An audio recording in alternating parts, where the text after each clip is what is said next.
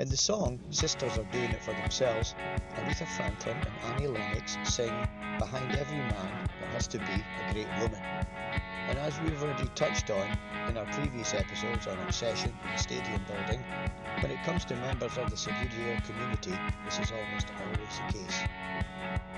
Without the approval of our other and better halves, we wouldn't be able to indulge ourselves quite so much in our favourite hobby. So this episode is dedicated to the long-suffering and indulgent swags, Subbuteo wives and girlfriends. In this episode, we'll hear from the unsung heroines of the community, the Subbuteo widows. All that and more coming up in this episode of Finger Flicking Good. Keep listening.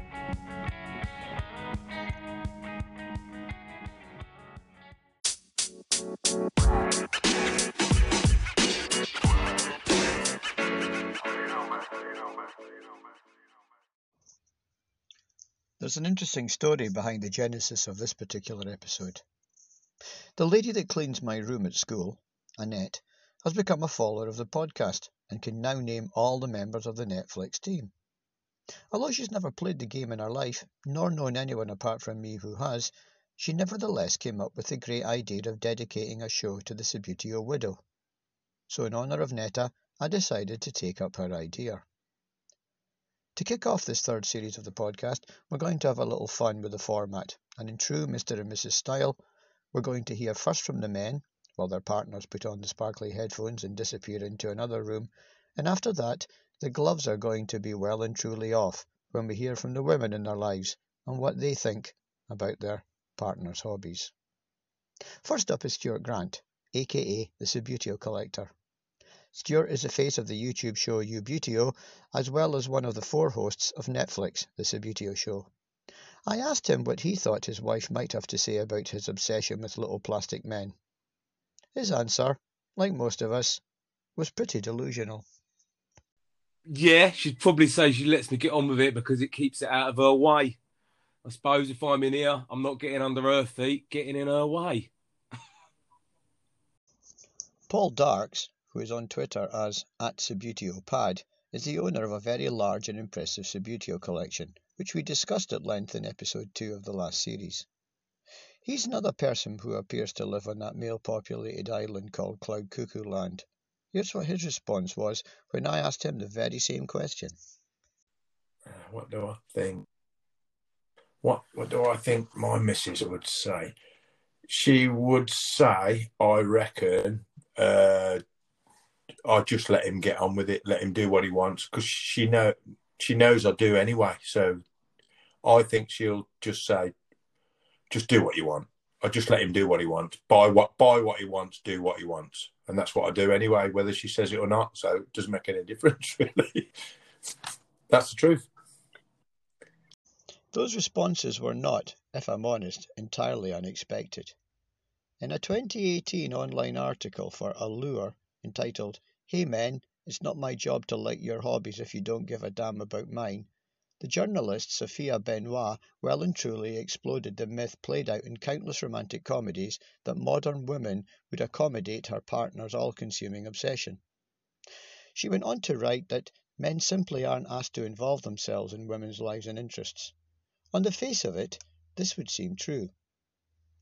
Nowadays, women and men both play video games.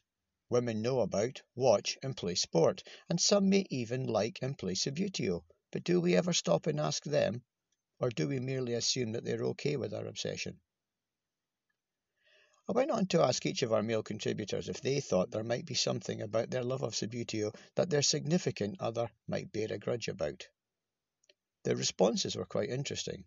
First up, Paul Darks, who, as you can hear, needed a little reminder of an incident he had related in a previous episode to give him pause for thought. In fact, you can literally hear the penny drop when it's brought up. Even then, he still refused to accept that his wife might have grounds for complaint about his love of the game. Yeah, I'm having, honestly, Derek, if I want it, I'm having it. I don't think she would be miffed. I really don't think she'd mind because she knows it makes me happy. So I would say that she's not miffed about any one of my purchases. Don't get me wrong. There's a lot she don't know about. There's probably some she don't know about, but no, I think she wouldn't have So problems you don't think at there's all. anything that Not you at think she all. might think, oh, I wish he hadn't done that, or I wish he hadn't bought that, or that's maybe a bit too much? I'm trying to think here of the slot I'm just trying machine. to.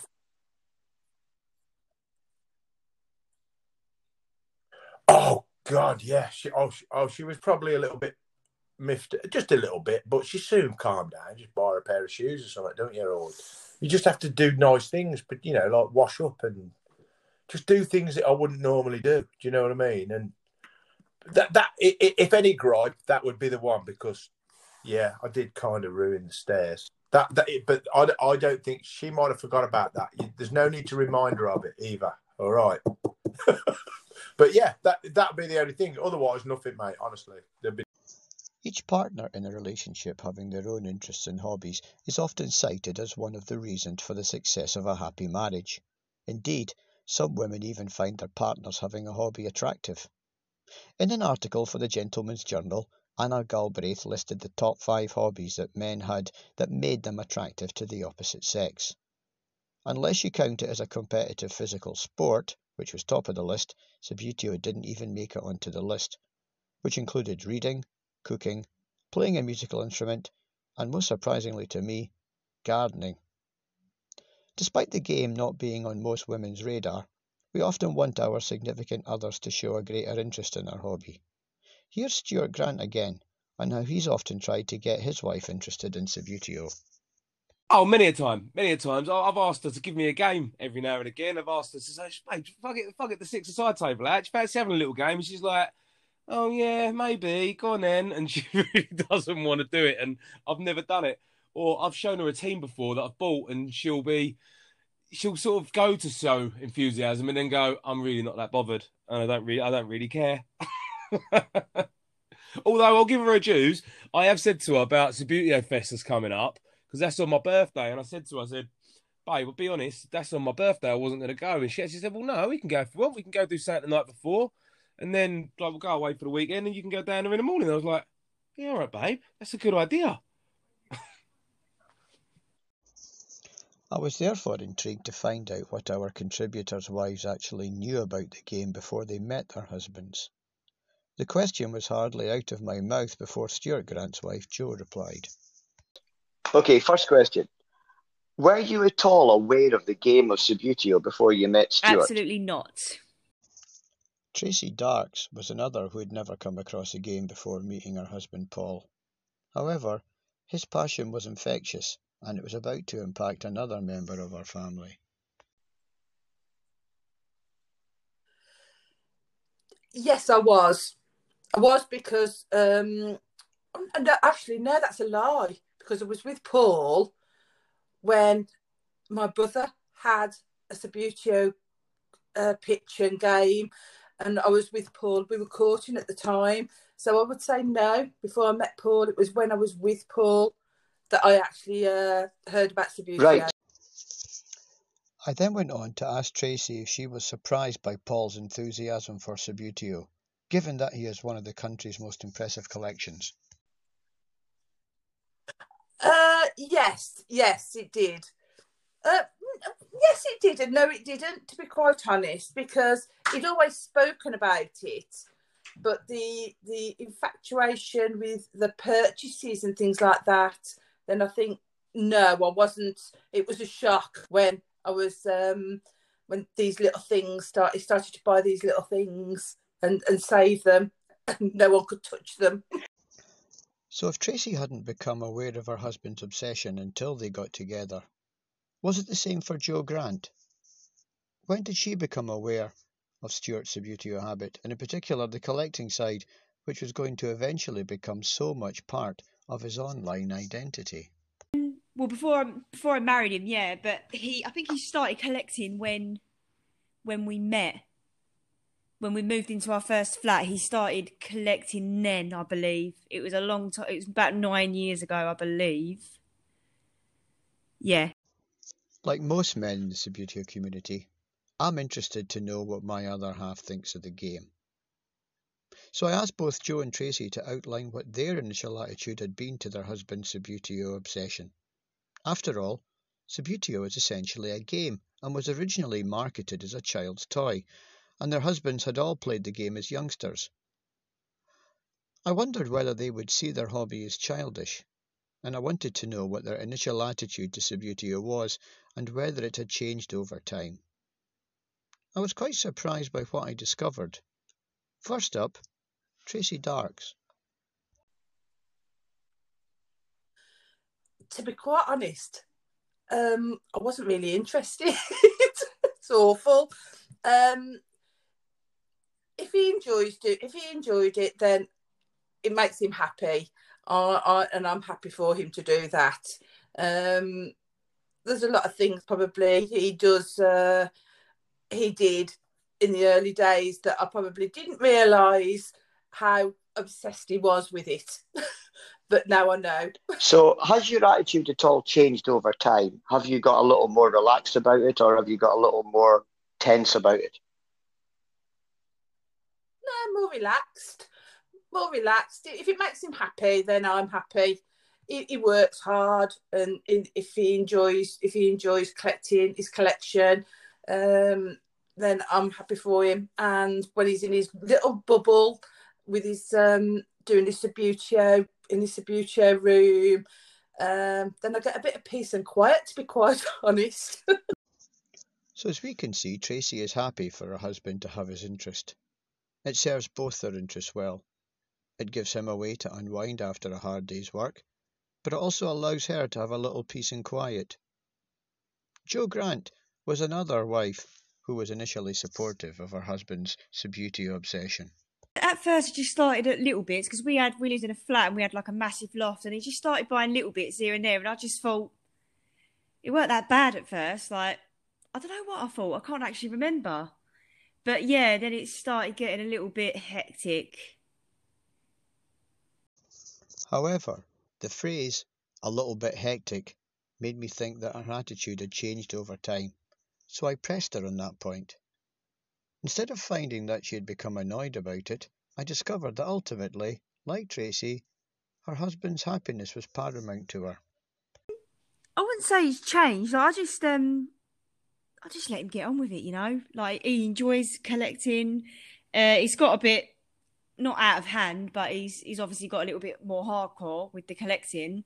And I don't really have an opinion. I just let him get on with it. If he's happy, I'm happy. Given that both Stuart and Paul are, to quote Joe, hardcore collectors, I was curious to find out if their collecting habit had ever been too much for their wives. In previous episodes, both Stuart and Paul had told us about questionable purchases or near misses. I'm talking here about Stuart's purchase of a farm team at a toy auction and Paul being very close to bidding on a stuffed bird. Was there a time, I wondered, when their wives had considered their hobby was coming close to being a little too much? Here's Jo Grant again. So he likes to spend, obviously he works full time, I work, we've got 2 small children, and yeah, he wants to be in that room quite a lot. And he's just found a new thing that he likes, which TikTok, I guess you know what that is. He's just constantly in his room all the time, doing videos, recording podcasts. So yeah, it is a little bit much. Tracy Darks, on the other hand, has a different view.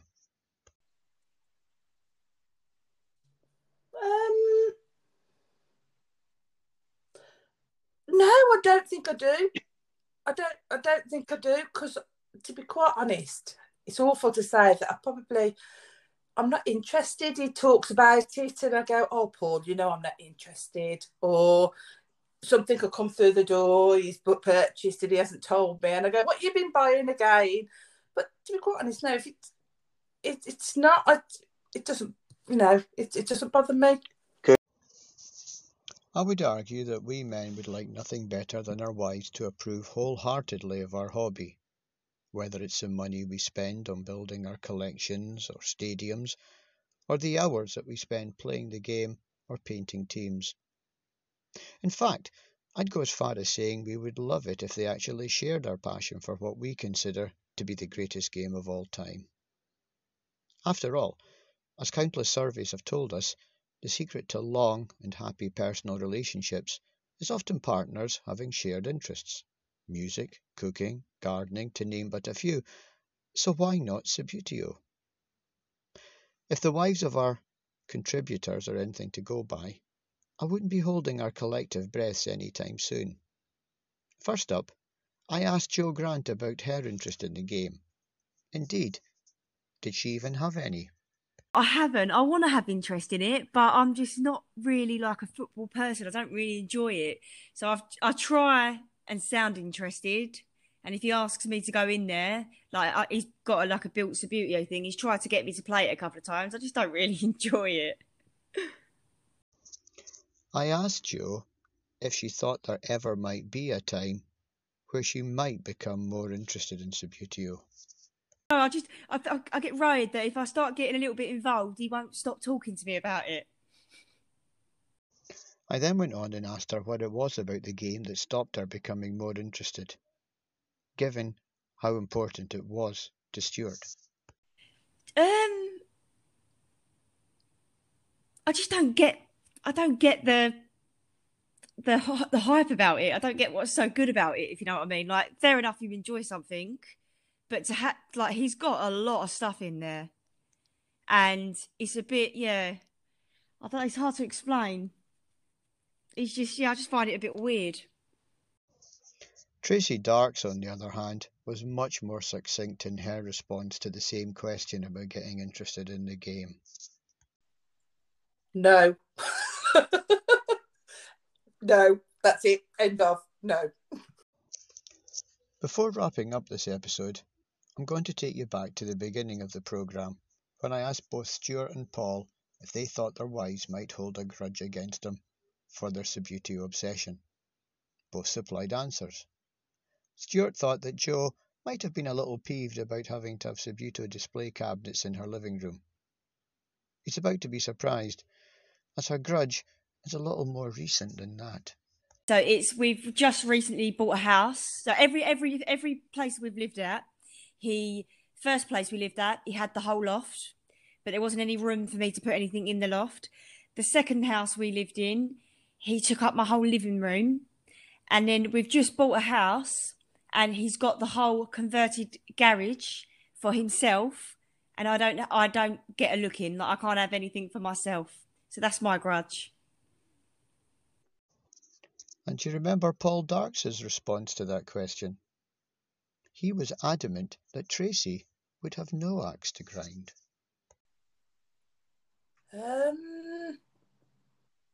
Oh, right. Oh, thinking about it, it's got to be the fruit machine. Getting the fruit machine. When he bought the fruit machine, he had to fetch it. Then we had to store it. It was in our living room for 6 months before we could get someone to help him get it up the stairs. And then he damaged my stairs and all my decor. So out of anything, I think, because it was such a big item, I think that's the only thing that sort of like annoyed me, it wound me up. But it's up in the room now, and I've told him that if ever we move, it's staying there. The house comes with a Subbuteo fruit machine. But I think that would probably be the fruit machine. When the seed of this episode was initially planted, I had expected the women I would interview to be much more disapproving or dismissive of their partner's hobby. But in the end, I've discovered that it's just not the case. We may think that our wives and girlfriends dislike or laugh about our hobby, but in the interviews I have conducted with both Jo and Tracy, and the conversations I've had with my own wife, I've realised that when it comes down to it, they just want us to be happy. If we're happy, then they're happy. Perhaps we all need to be a little bit more appreciative of our other halves and what they have to put up with and endure when it comes to our love of Subbuteo. So I'll leave the last word to Tracy Darks, who I think sums it all up rather well. I think if a wife isn't supportive, then they won't be with them. Because I know that I think if I wasn't supportive, no, that was it. That's it. Divorce courts, they're lost. No. It keeps him happy, and if he's happy, I'm happy. And he works hard to do it. So he enjoys it. He just talks about it far too much. I hope you've enjoyed this episode dedicated to the Subbuteo wives and girlfriends, a little known and discussed aspect of the growing Subbuteo community. If anything comes from this show, I'd like to think that it'll be a greater appreciation of the sacrifices they make on our behalf, and that without their love and support, we wouldn't be able to enjoy the game as much as we do. So to all the swags out there, I salute you. In the next episode, we'll be talking to some of the people within the community who have made a name for themselves through YouTube, online blogging, and podcasting, and what to them have been the upsides and downsides of becoming a face. So if you don't want to miss the show, then subscribe to Finger Flicking Good on Apple Podcasts, Spotify, Pocket Cast, Anchor, or wherever you get your podcasts. Finger Flicking Good is a near-time production. It's written and presented by me, Derek Hare, with contributions from Stuart Grant, Joe Grant, Paul Darks, and Tracy Darks. The theme music is Drive. It's written and produced specially for the programme by Campbell Air and Preacher Appeal. Check them out on Apple Music, Amazon Music, and Spotify.